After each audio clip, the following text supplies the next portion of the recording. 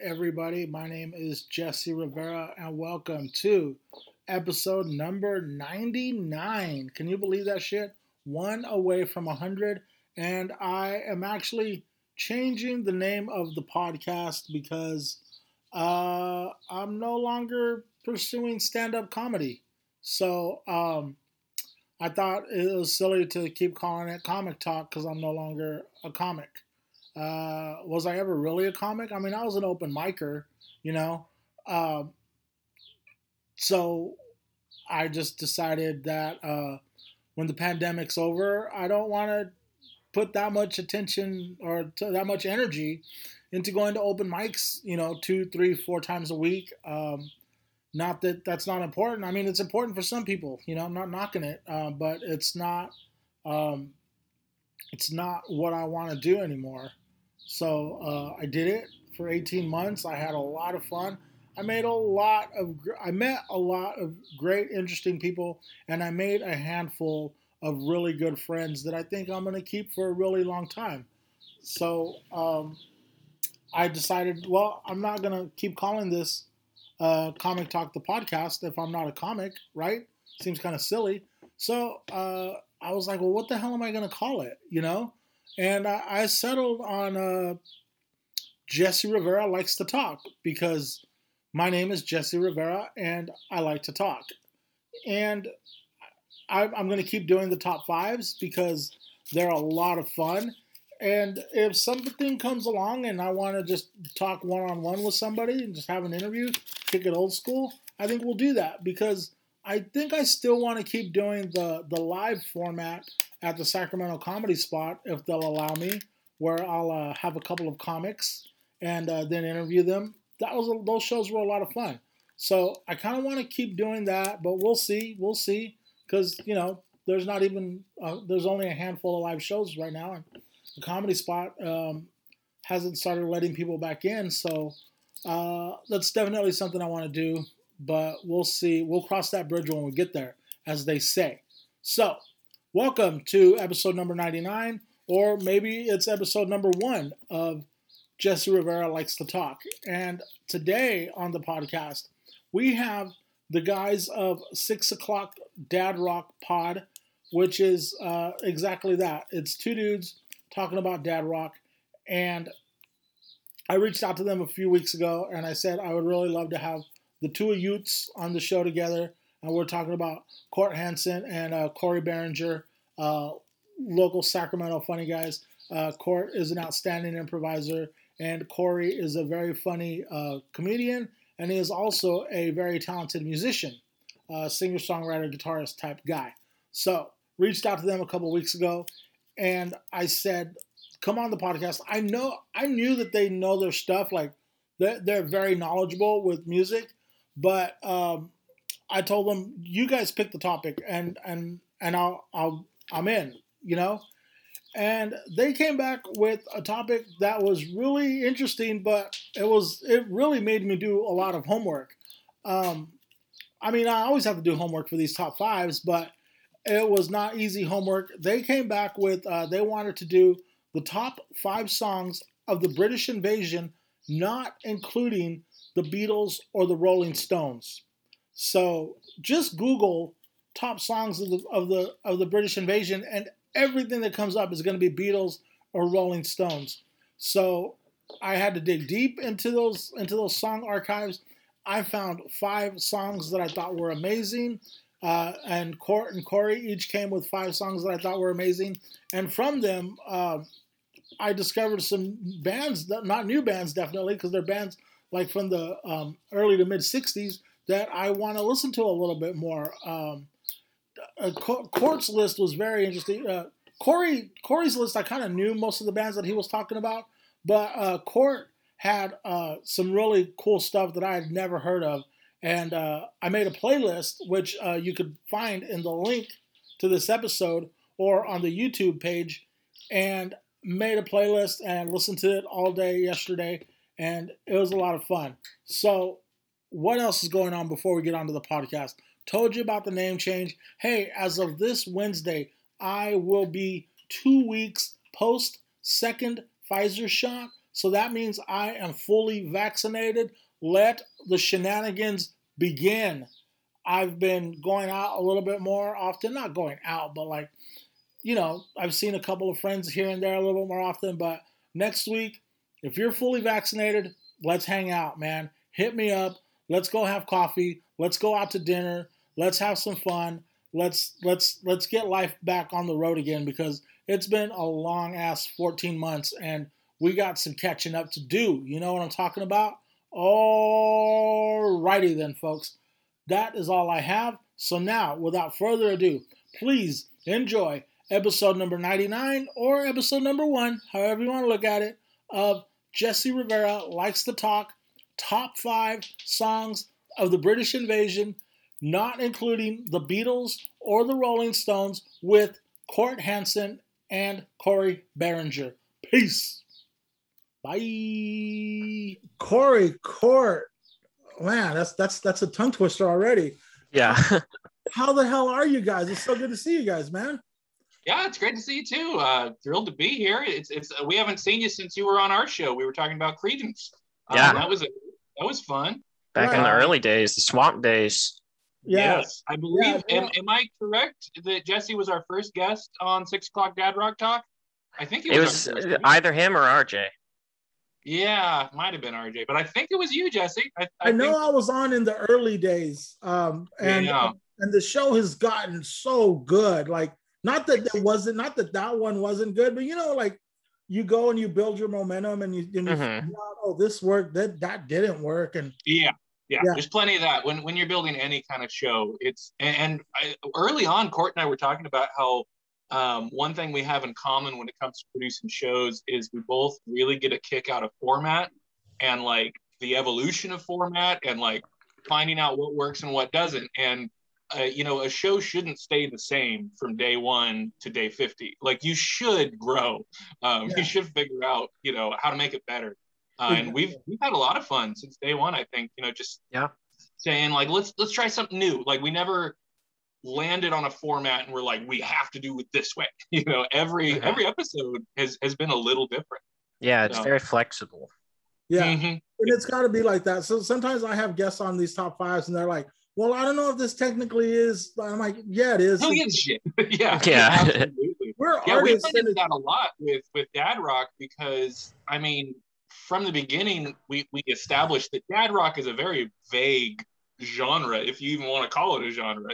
It's more of an atmosphere. It's a vibe, So we've had people come to us with like, we like this, but I don't know if it's really Dad Rock. This next week we're doing Eels.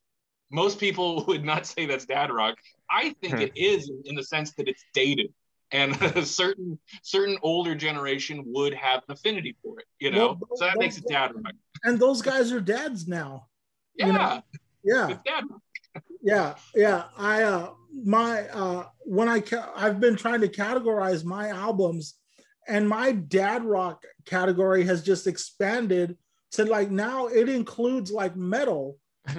Oh, absolutely. Yeah. Like what we call on the show Uncle Rock. we consider metal to be Uncle You're Rock. absolutely like right. Iron Maiden is not Dad Rock, that's Uncle Rock. I think Uncle Rock is a really good category. Yeah, because and it's like Linda Ronstadt is in my Dad Rock, and but when I first categorized them, like, my metal was like this big, and I was like, oh no, let's just going in with Dad Rock. You're not special metal.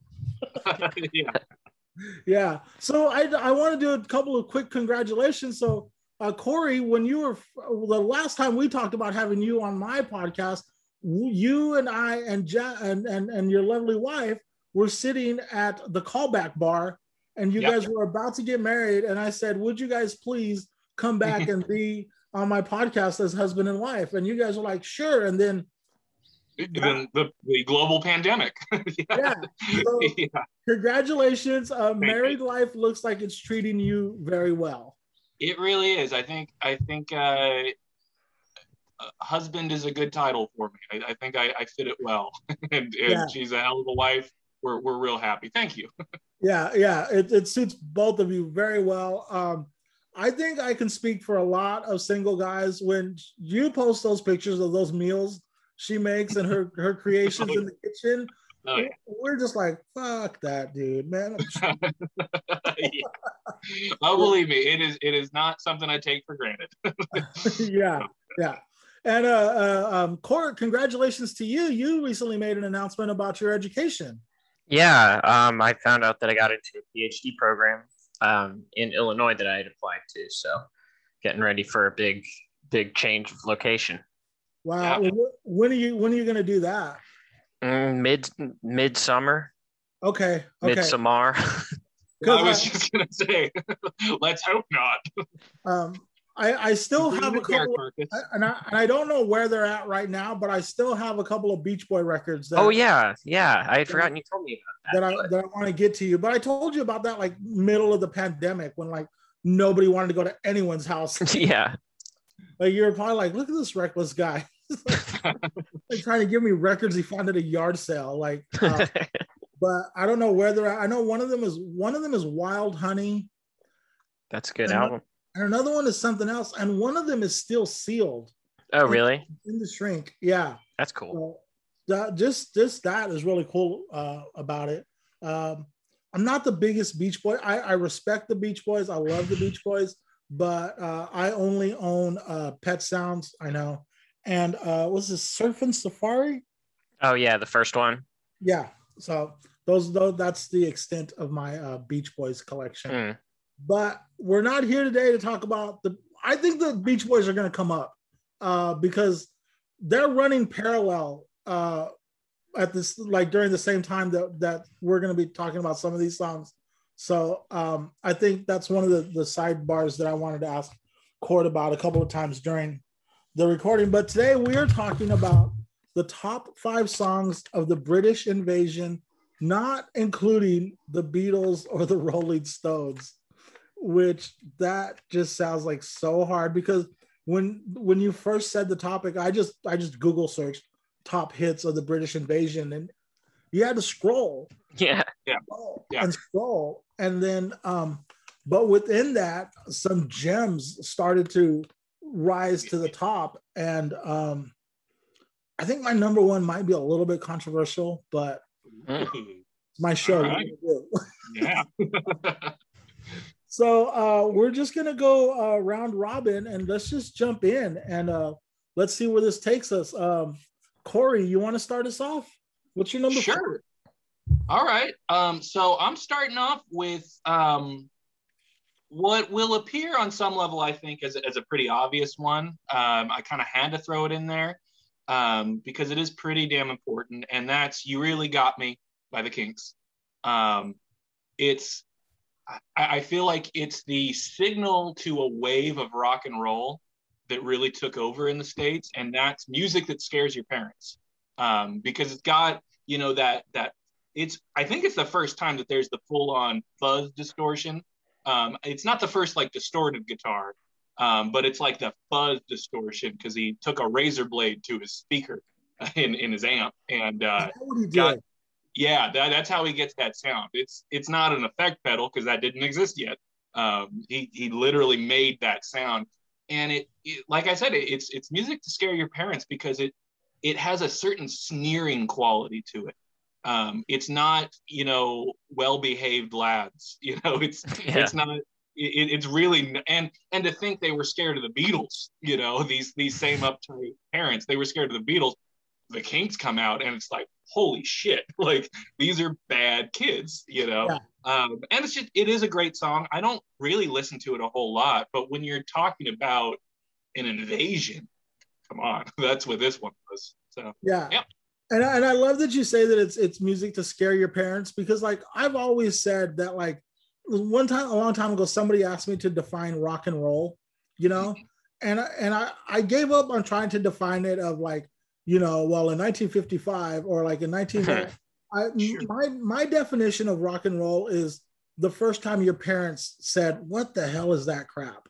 What are you listening to?" And that's rebellion. That's your rock and roll. Like the first time, because we all grew up with songs that like got handed down to us from our parents, our brothers, our sisters, our cousins. But eventually we all hit this point where we're like, this is mine. And for me, it was the Beastie Boys, right? For me, it was Beastie Boys and License to Ill. And I can still remember my sister saying, turn that shit down, and I was like, you don't get it. You don't get it, you know? And then your mom threw away your best porno mag. Right? That was very upsetting. I was upset, but I had another one. Yeah, always. Yeah. All right, man. The Kinks. Let me keep going with the numbers right here. And Court, what is your number 5? My number 5 is Glad All Over by the Dave Clark 5. It is the song that knocked I Wanna Hold Your Hand off of the UK #1 chart. And for a couple years, the Dave Clark 5, more so than the Stones or the Who or any of the bigger bands, they were viewed as like the main competitors with the Beatles. Like they were the second British invasion band to have a huge hit in the States after the Beatles. And it's just a cool sounding song. There's a really neat saxophone effect in it, where rather than it being like a lead melody of the saxophone, it's kind of paired with the drums to create a kind of reverby echo effect. It's hard to explain, but it's very cool. And it's just a catchy kind of sing-along, call-and-response sort of song that you can see why it would be such a big hit in 1963. And I think that Dave Clark had, for some reason, he held on to the rights to the songs, and like there were no reissues of their albums on CD for a long time, and it only recently came to streaming. So whereas a lot of these other bands became like classic rock mainstays on the radio, because of the licensing, or I don't remember the specific details, but there was some issue where their stuff just was not played further on down the line the way their contemporaries did. But I think they're great and deserve closer attention. They're often in the like 99-cent bin at record stores. Yeah, it's true. When their name came up a lot, I did a lot of Googling when this topic was introduced, and their name came up a lot. I didn't know that they were such competitors with the Beatles at that time. And I think I also want to point out that like, what did you guys have a time frame of what you categorized the British invasion? Because like for me, I kind of stuck between 1963 and 1968. That's about where mine are too, I think. Yeah, mine are not by decision or anything, but mine just happened to be all 64 and 65. So mine are kind of like smack dab in the middle of the invasion. But I think your time frame is perfect for British invasion. Yeah. I think once you get to 69, it's not really an invasion anymore. No, I think it's an occupation. Yeah.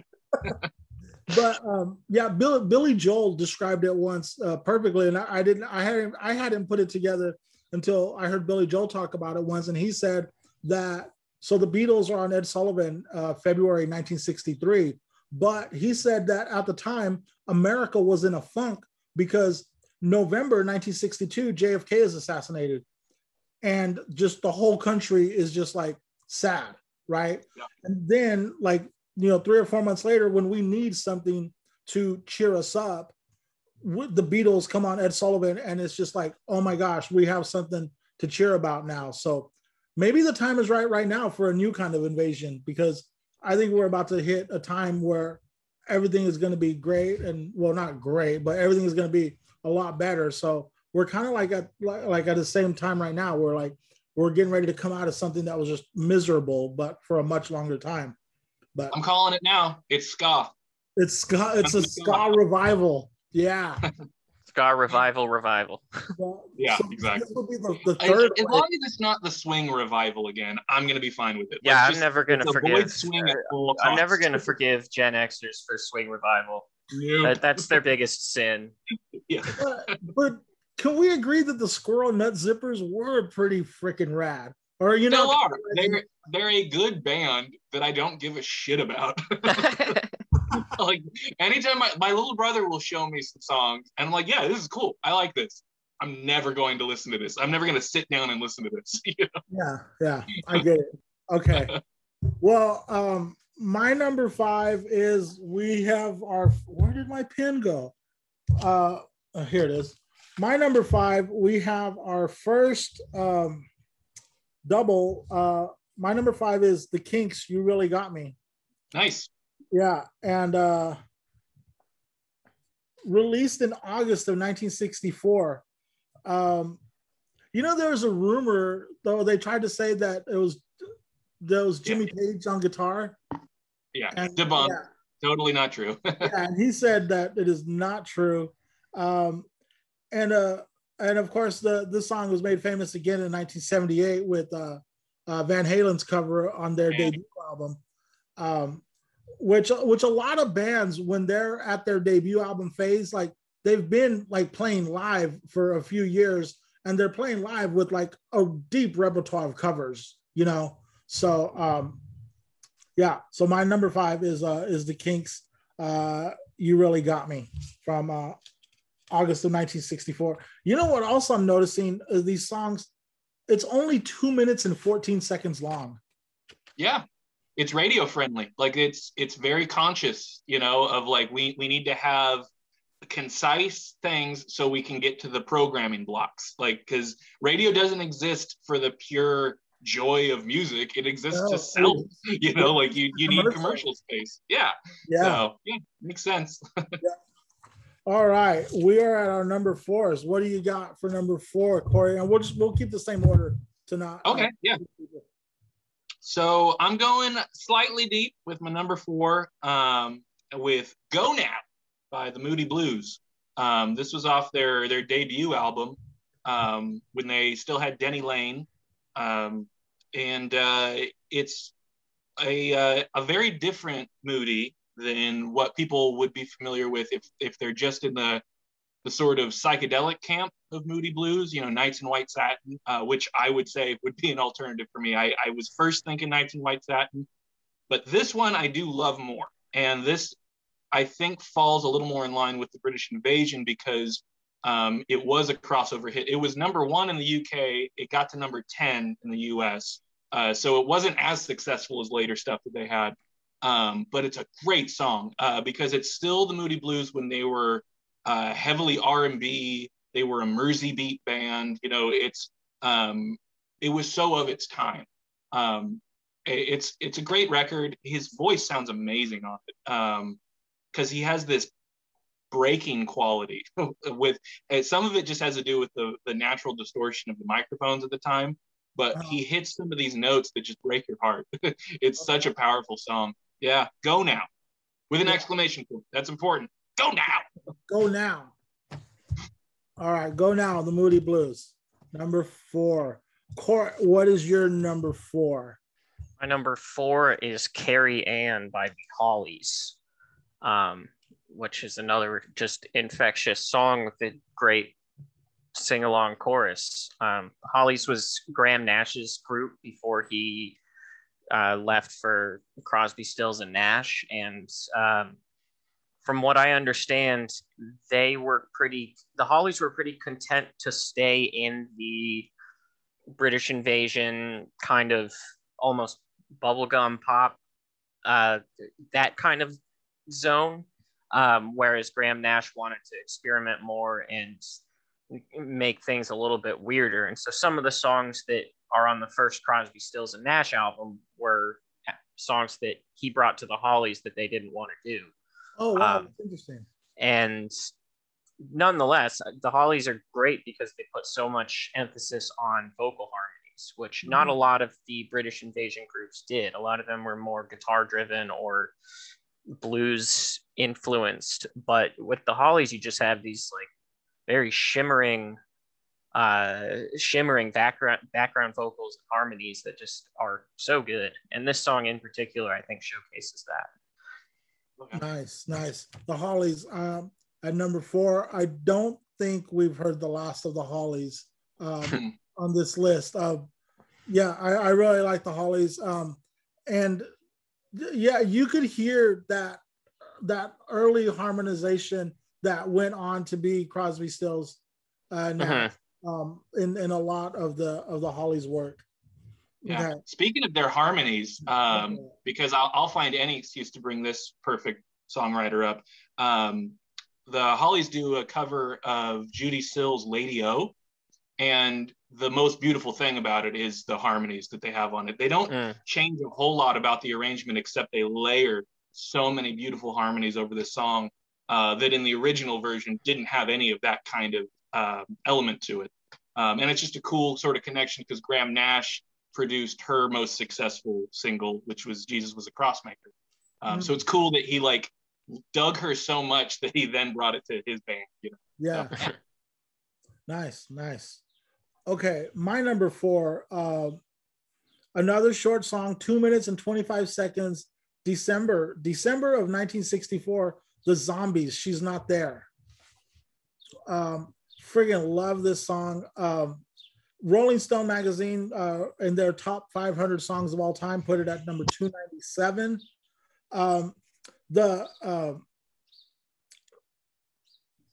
She's Not There.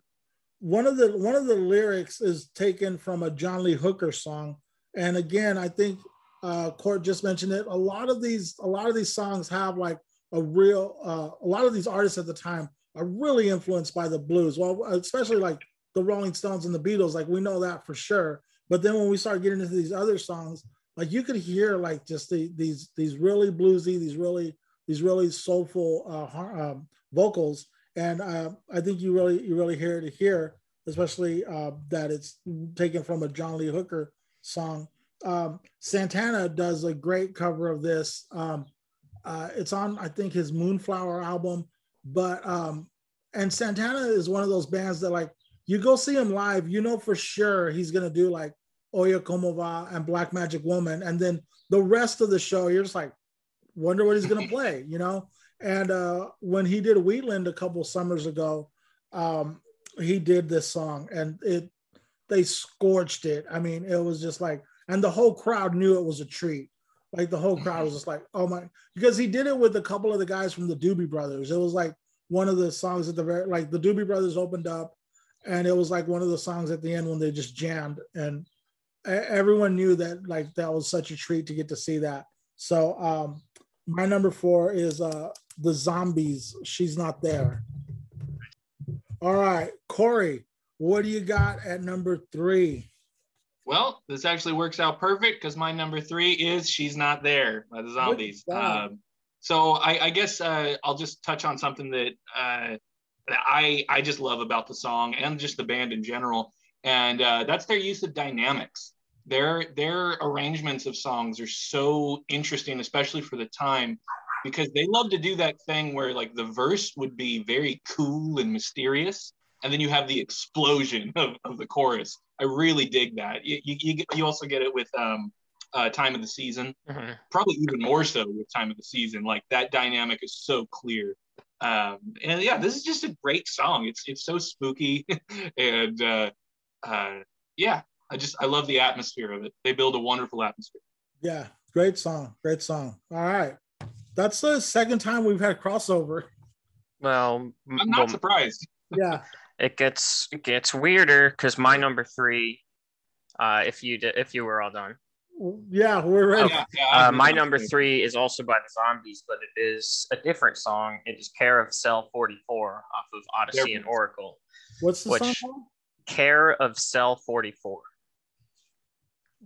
which is a very nice song written about missing someone who's in prison.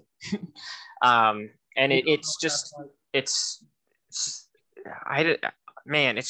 probably my favorite Zombies song and one of my favorite songs ever. It just has it's just so pleasant, and the vocals are so crisp on it. It just has a really great sunny atmosphere despite the content of the lyrics.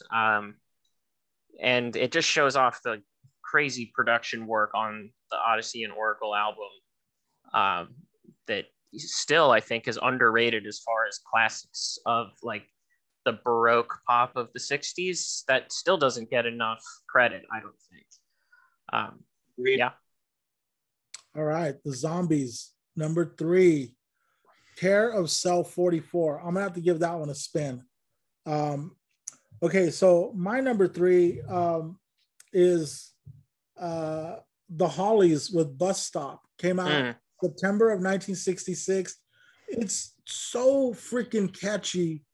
But it's the sound. I think what I wanted to point out was that, so this came out in like 1966, and the Beatles did Rubber Soul in 1965, and you could just see how like that influenced the, like, a little bit of change in the dynamic, a little bit like the lyrics are like the grooves are a little bit trippier, a little bit more experimental, and it was yeah, so this came out in 66, and the harmonies are just freaking beautiful. And you could, like we touched on earlier, like this was Graham Nash like 2 years before he splits to do Crosby, Stills and Nash, right? Which so he left them in 1968 to do Crosby, Stills and Nash. And then was Woodstock in 69? Because like that kind of like, yeah, that kind of, and Crosby, Stills and Nash played Woodstock. So like that's crazy that band was still so new. But I guess with veteran players, because the like great bands aren't an accident. It's like a lot of times like great bands, like there's guys that were in like kind of good bands end up being in these great bands. And I think we're seeing, I think at this point we're seeing like Graham Nash getting ready to fly the coop, and it's just like kind of like reached his limitations with this band. But it's a great way to end it with the. I don't know if that's exactly where it ended with the Hollies, but it's great that you can hear it. Yeah. And but that's my number 3. The Hollies, Bus Stop. So catchy. Oh yeah. Corey, we are at your number 2. All right. So I went with Mrs. Brown, You've Got a Lovely Daughter by Herman's Hermits. I chose this not just because I love this song, but also because to me, it's the most British of all the British invasion songs. You could not get more British. In fact, he, like the lead singer on it, whose name escapes me right now, it's not Herman, but he even exaggerates his English accent, like to be more appealing to an American audience. I didn't know until reading about the song for the first time today that it was something of a standard in like the local sort of band scene in England at the time, to where when Herman's Hermits recorded it, they had no idea that it would be a hit, like in the UK or overseas, let alone. To the point that it was like a standard at birthday parties and stuff, and you would replace Mrs. Brown with whoever the name of the birthday girl was. It's just it's a cutesy song. It's very cheeky because I don't know. I don't know what more I could say about it. It's great.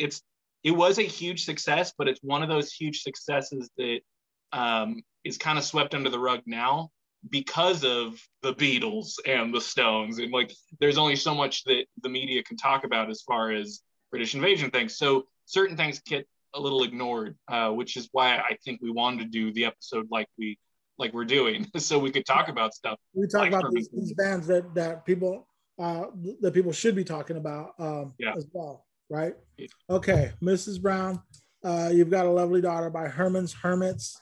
Court, what do you got at number 2? My number 2, and speaking of getting people to listen to these bands, my number 2 is Fresher Than the Sweetness in Water by the group Honey Bus, alternatively known as the Honey Bus. This is like the best Beatles song not written by a member of Beatles.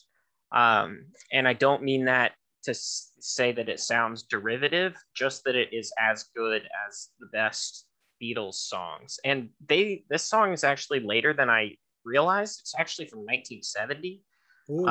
They only released one album while they were together, and then there's been some pretty good like anthology releases collecting all their like unreleased tracks and stuff like that. And they're just a group that I stumbled across. I don't even know how I came across them, because I had never heard of them before a few years ago, but I heard this song and I was immediately like locked in, as it's one of the most catchy catchy songs, and it's got really good kind of fuzzy guitar, and it just has all the elements are there for it to be a classic, but for whatever reason they just didn't quite catch, despite having a few hits that were pretty big in England. Mm-hmm. Yeah. I started listening to Honey Bus like 3 weeks ago. Oh, really? And I dig it so much, and it's such a bummer that there wasn't more of an output. And I wonder if it's because when you look at the lineup, like none of them are multi-instrumentalists. Like they wouldn't have been playing those lush string arrangements live. And I wonder if like that kind of contributes to why they didn't have much staying power. Because how do you duplicate those songs live? It would have felt bare, because they were, when you look at the lineup, they are just a pretty standard pop rock outfit, you know. But to me, like that's not the hook of their sound. The hook is these lush arrangements. So maybe. Yeah. Great band though. Everyone should look up Honey Bus. Yeah, if you're a fan of like the Beatles or Emmett Rhodes, very similar to Emmett Rhodes, I would say. Yeah. So check them out. Court's going deep with his picks, and I love it. Like I'm getting some homework here, man. All right, my number 2 is the Yardbirds, For Your Love.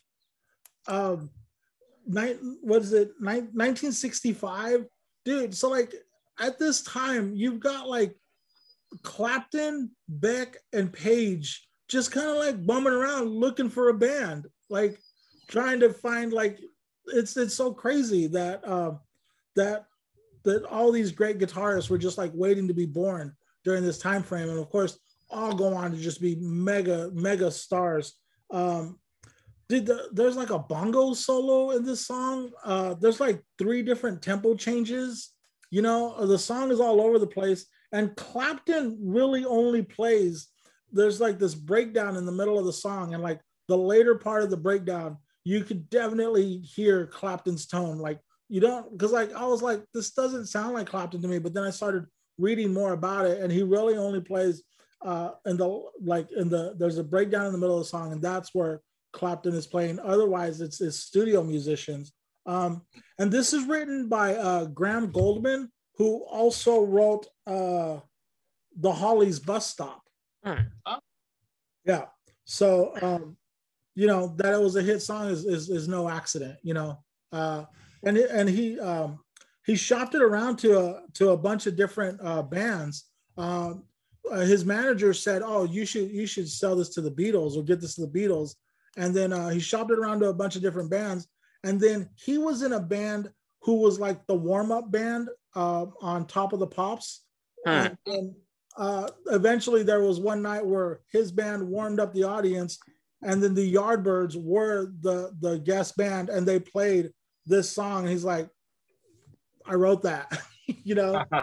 That's cool. Yeah, they were the big stars. So yeah, the Yardbirds, For Your Love. Nice.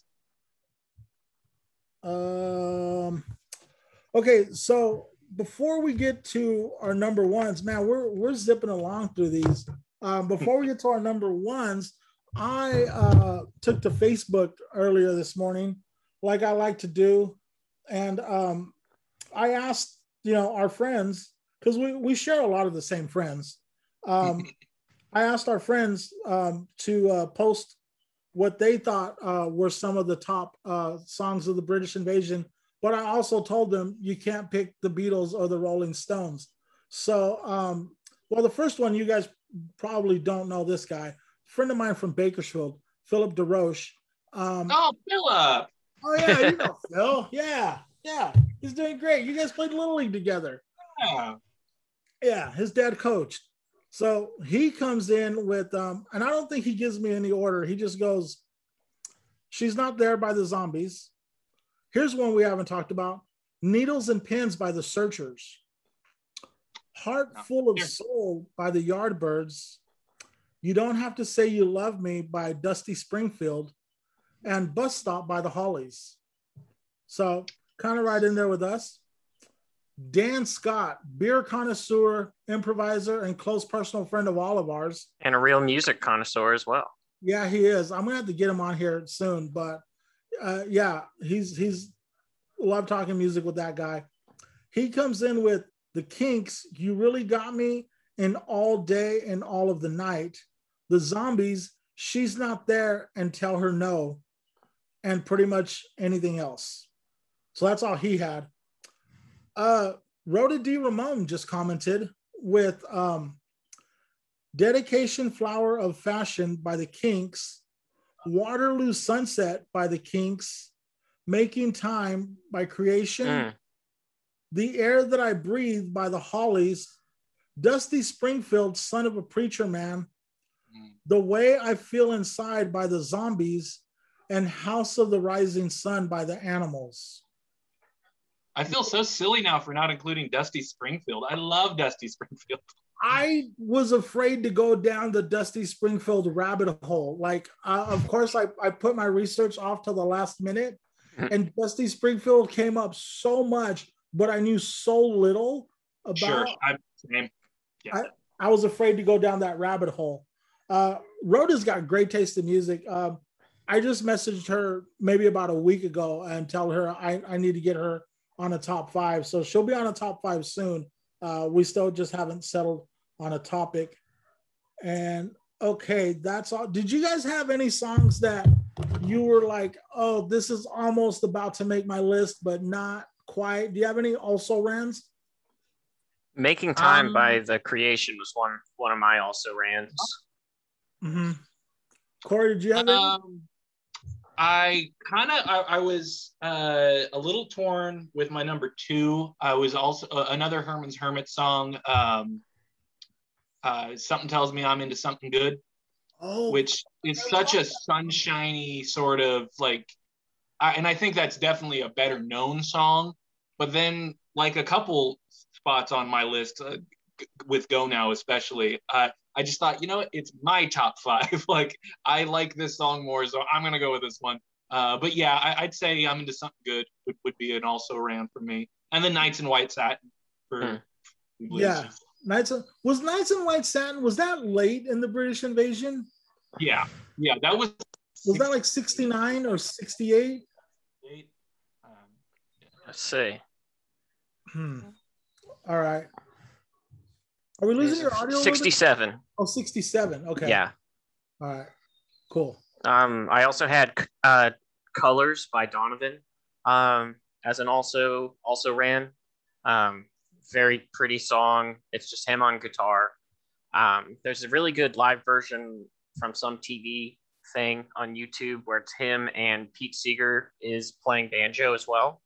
And it's cool to hear a folky like Donovan doing, like, kind of merging with American folk on that. It's really nice.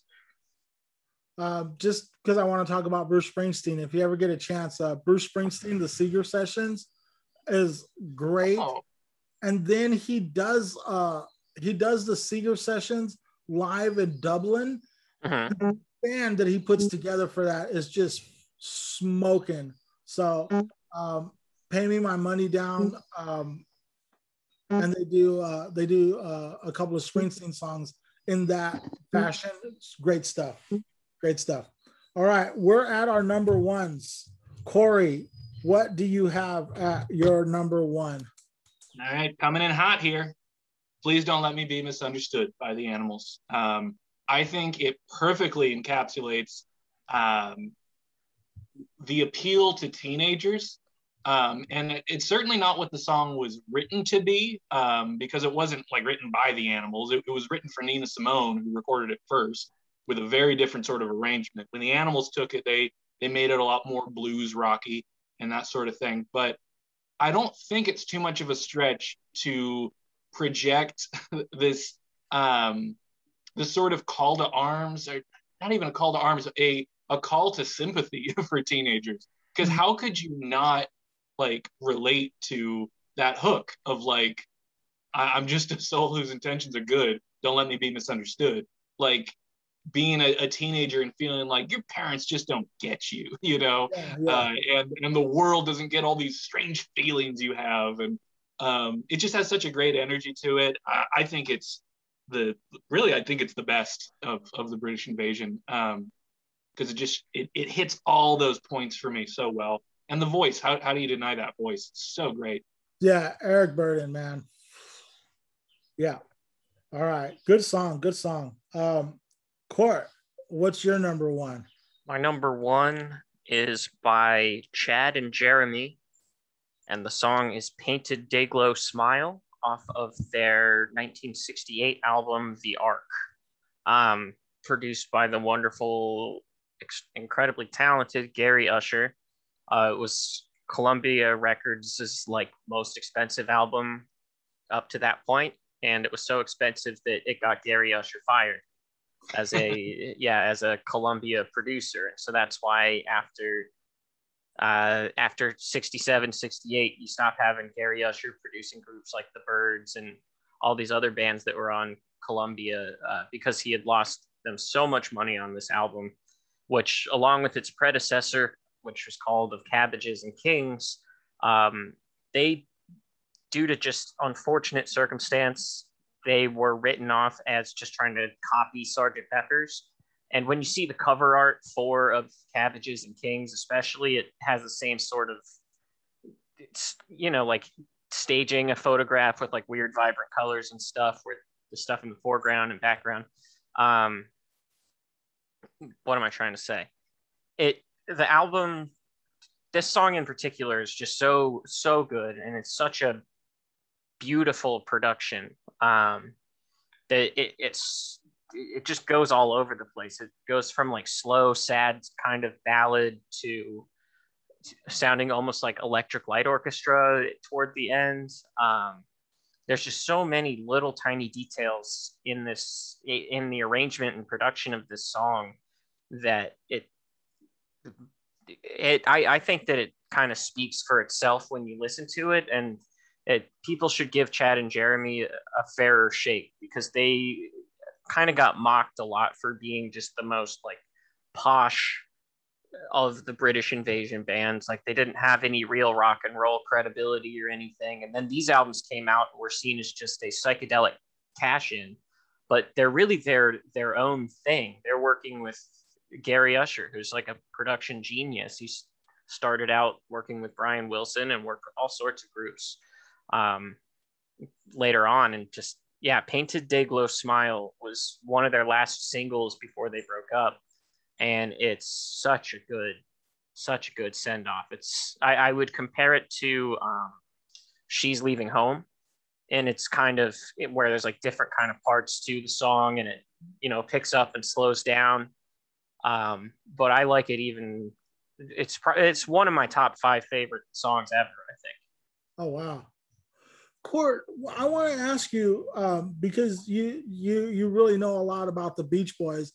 What during this time frame, 63 to 68, where are the Beach Boys at musically? And are the Beach Boys influencing this sound, or is this sound influencing the Beach Boys? I would say this sound is influencing the Beach Boys in that period. Mm-hmm. Because when the Beatles hit, that was what knocked the Beach Boys off the top of the charts. And suddenly they had to compete literally for advertising space, because both were signed to Capitol Records. And so a lot of the advertising money that was going into promoting Beach Boys singles was reallocated to the Beatles. And that was one of the things that spurred Brian Wilson to really start putting more time into coming up with the production. And it's around that time that he stopped touring with the group so that he could focus solely on songwriting and producing. And there's definitely a back and forth between the Beach Boys and the Beatles during this period, where you have Revolver coming out and influencing Pet Sounds, and then Pet Sounds in turn influences Sgt. Pepper's. And I think that Brian Wilson got freaked out by the Beatles, because suddenly, after everyone telling him that he was on top as the American songwriter guy, and then the Beatles come and just blow them out of the water. And if you listen to early Beatles songs, they are so much more fully formed than early Beach Boys songs. And it was that competition, and the Beatles, just in general, the British invasion's tendency to experiment more that really pushed the Beach Boys into new creative directions just for the sake of being able to compete on the charts. But like, whereas you say that the Beatles songs were more structurally sound, like the Beatles had George Martin in their corner. Did the Beach Boys have a great producer in their corner? They had Brian. Brian was doing it, right? Yes. Yeah. Well, their early albums, their first 2 albums, I want to say, were co-produced by Brian and then a Capitol staff producer named Nick Vinay, who is a fine producer in his own right, but Brian was still kind of coming into his own in the studio. And the songwriting, there's a lot of clunkers on the first couple Beach Boys albums because they just didn't have material yet other than Cars and Surfing. And there was no reason for them to go outside of that as long as they were at the top of the charts. But right, there's no need for it. Yeah. Eventually it reached a point where it was commercially and creatively unsatisfying to just stay in that mold. And they wouldn't have, I don't think they would have really changed their sound as much as they did without the kind of encroaching invasion onto their turf. Wow, that's some good insight, man. Thanks for sharing that. That's really good. That's really good stuff. Okay, we're gonna move on. Okay, we're at my number one, right? Yeah, that's where we are. My number one, 1964, and this song comes in at 4 minutes and 30 seconds, and it's the Animals, "The House of the Rising Sun." I love this song. We're going back to Eric Burdon again. That voice and he didn't. So it's a traditional song that like no one really knows like who wrote it. It's like the earliest recording of it was like from 1933 by this artist Clarence Tom Ashley, and he just said it was a song his grandfather used to sing. So is there really a house in New Orleans? Some say there was a brothel. Some say it was a women's prison. A lot of controversy about all of that. But I knew this one. I knew I wanted this to be my number one when I started the list. But then when I realized that that it was a cover and that, so when I knew I wanted this to be my number one all along. But then when I got to doing the research on it and I realized that they didn't write it, and that we really didn't know who wrote it, I kind of almost didn't want it to be my number one. But then, like, when I think about, like, so much of this music was, like, influenced by the blues and by R&B, you know? And then, like, I thought it was a good way to end my list because it's so weird that, like American blues and R&B and soul influenced the British invasion, but then the British invasion would go on to influence like the Doors, you know, and that psychedelic bluesy sound. Like the Doors were all over the place, like blues and psychedelic and like the Hammond B3, you know, and I think that, like, you know, they complemented each other, and, you know, everything kind of comes full circle, you know. So this British music that was inspired by this American music later inspired new American music, you know. So I'm cool with having the Animals, the House of the Rising Sun, and then Rhoda Ramone just validated it for me, and she put it at number one on her list, and we all know how cool she is. So I'm cool with having the Animals my number one with the House of the Rising Sun. Oh yeah, it's a great song, and I love that you talked about the sort of like lineage of the song, because one of the funniest things to me about the song is, and this is an incomplete sort of anecdote, but I don't know the name of like the first guy in the story. It might even be the guy you were talking about, but he was well known for his rendition of it. He was a folk artist, and he'd been playing it around for years. It was kind of one of his signature songs. And then Bob Dylan recorded his version. Yeah. And then whenever this first guy would play it, everyone would go, "Hey, you're playing Dylan." He's like, "No, I'm not playing Dylan. I'm playing the old standard." And then the fun turnaround was that then the Animals come out with theirs. And then whenever Bob Dylan would play it, they go, "Oh, you're playing the Animals." and then like, I think that original first guy got wind of that, and he just thought that was the most beautiful justice that Bob Dylan wasn't getting credit for the song. He wasn't getting it either, but at least it wasn't Bob Dylan. Yeah, and I'm sure Dylan hated that. Dylan probably didn't give a shit. That's true. Dylan did Dylan, man. Yeah.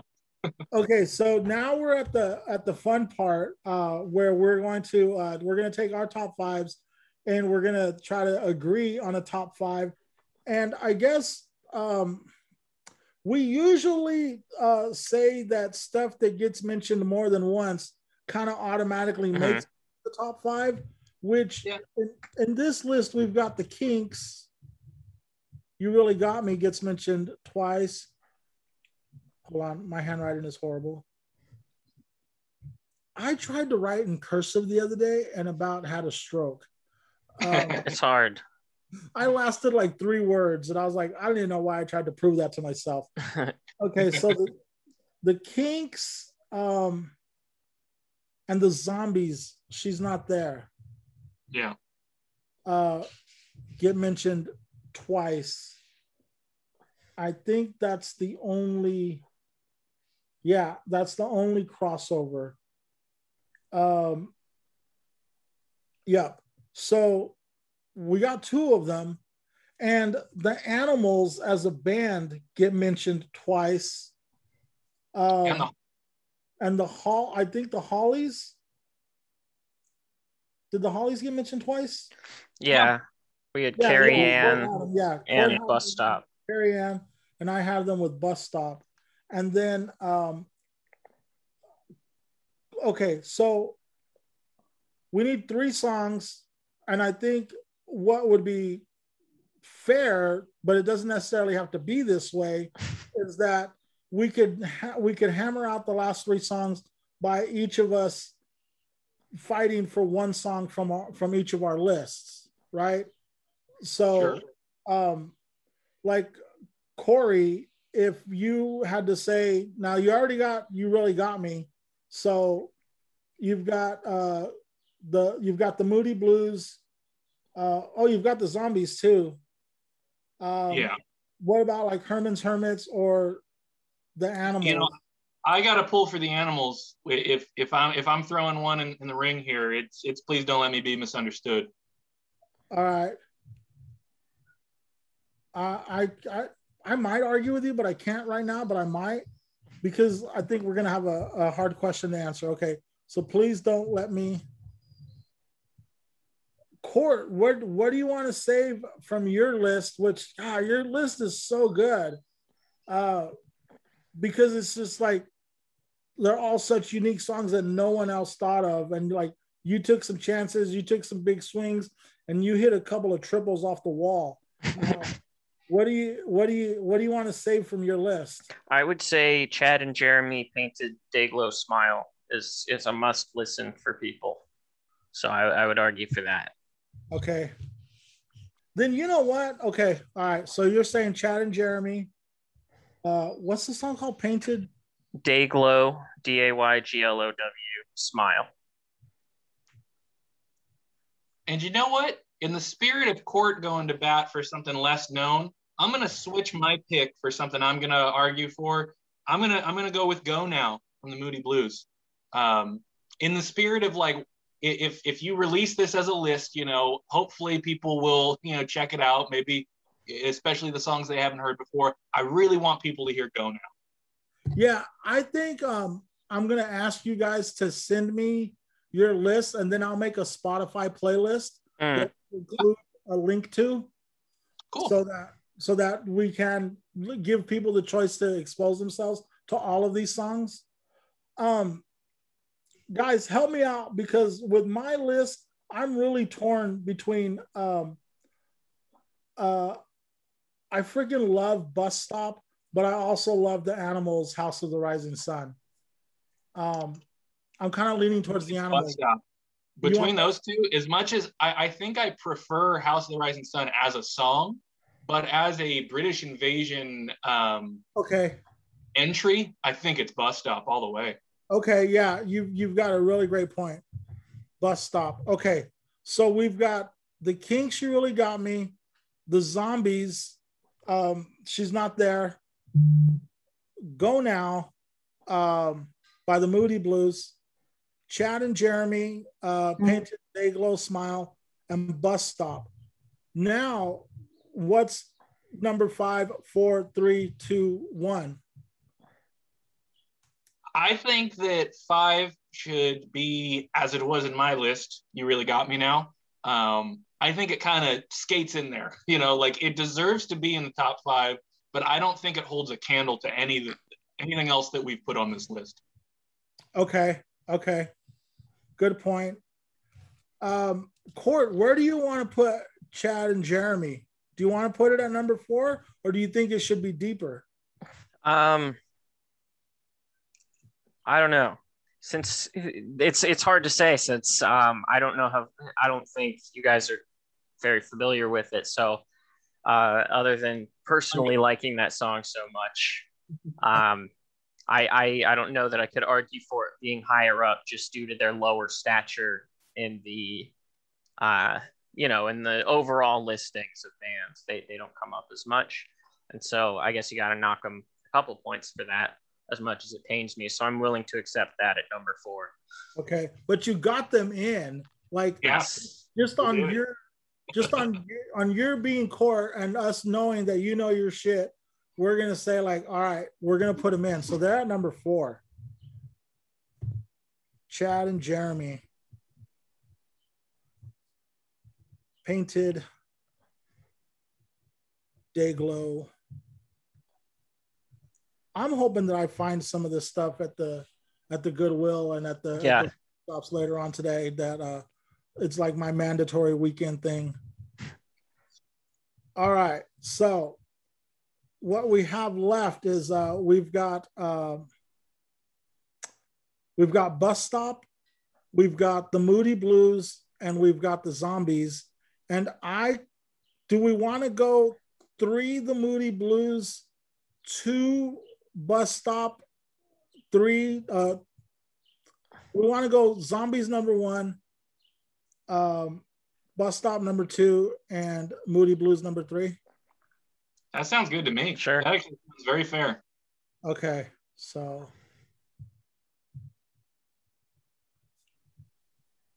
Moody Blues, Go Now,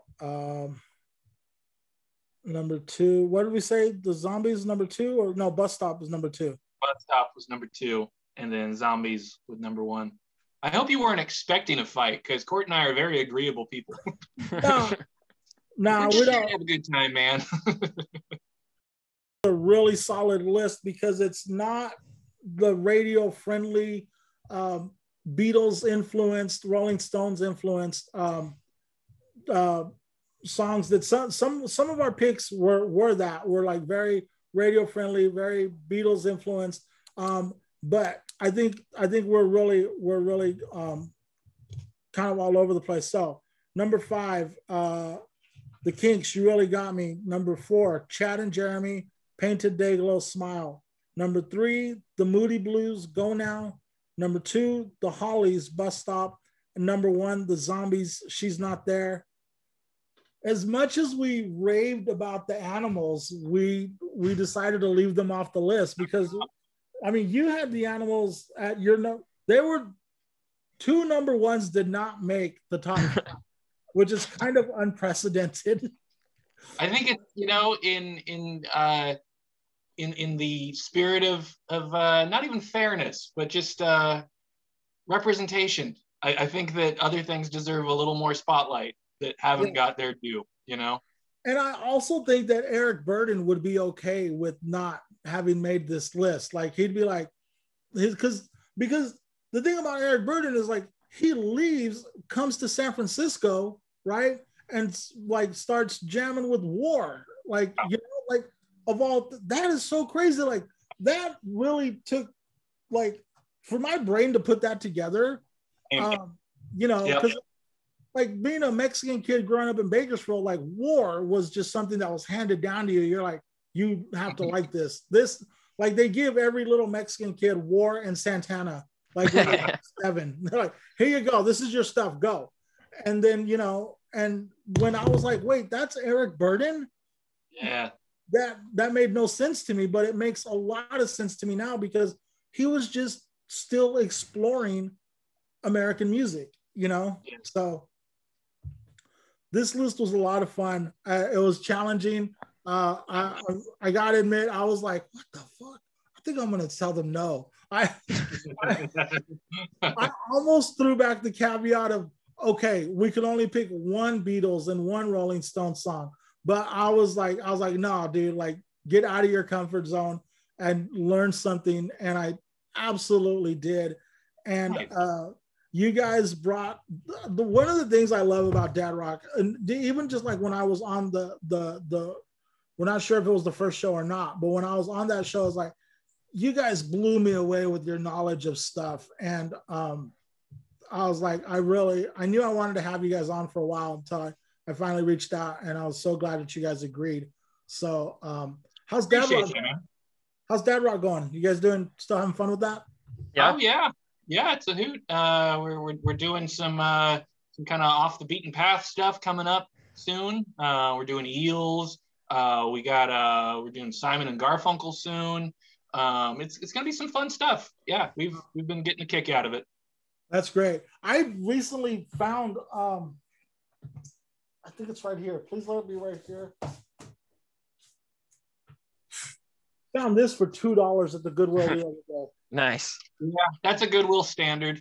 Like, you're gonna find that. You're gonna find whipped cream and other delights, Herb Alpert. Like, you're gonna find certain things anytime you go. You know. Why is there so much Herb?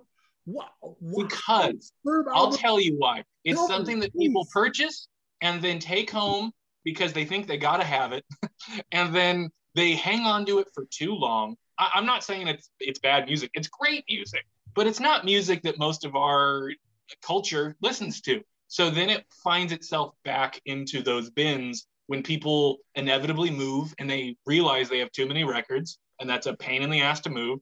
And Herb Alpert is the first to go. I've given up several copies of Whipped Cream and Other Delights. Yeah, I see so much Herb Alpert. It's just like, and Chuck Mangione. Oh yeah. Which are great records. People should listen to Chuck Mangione. Like, seriously, especially Live at the Hollywood Bowl.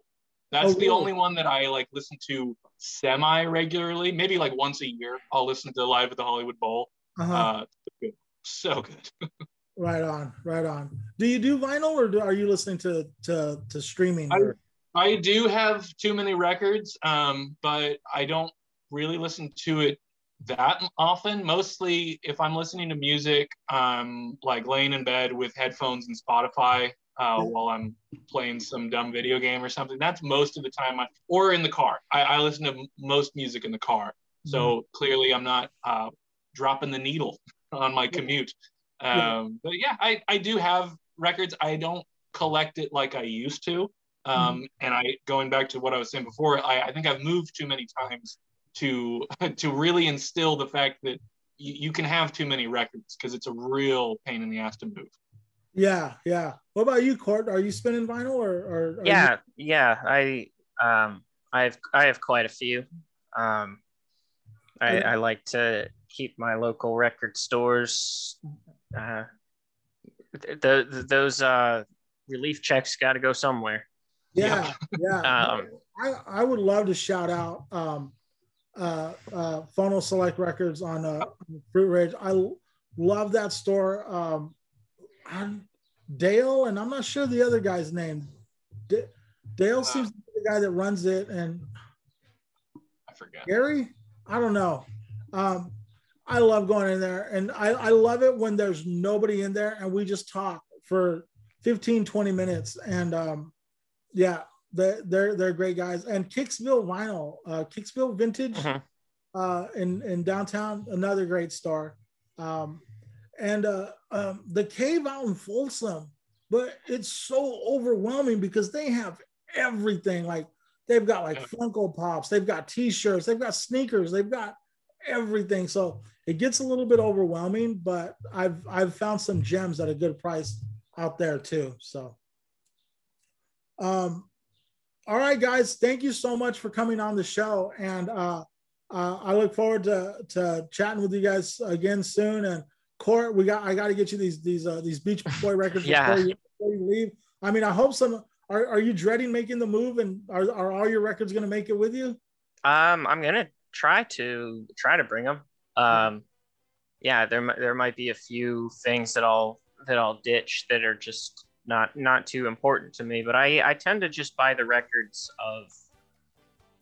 I have a pretty clear picture of which records I want to have and which ones I don't want to have. And so while my collection is always growing, I don't think I buy records compulsively anymore.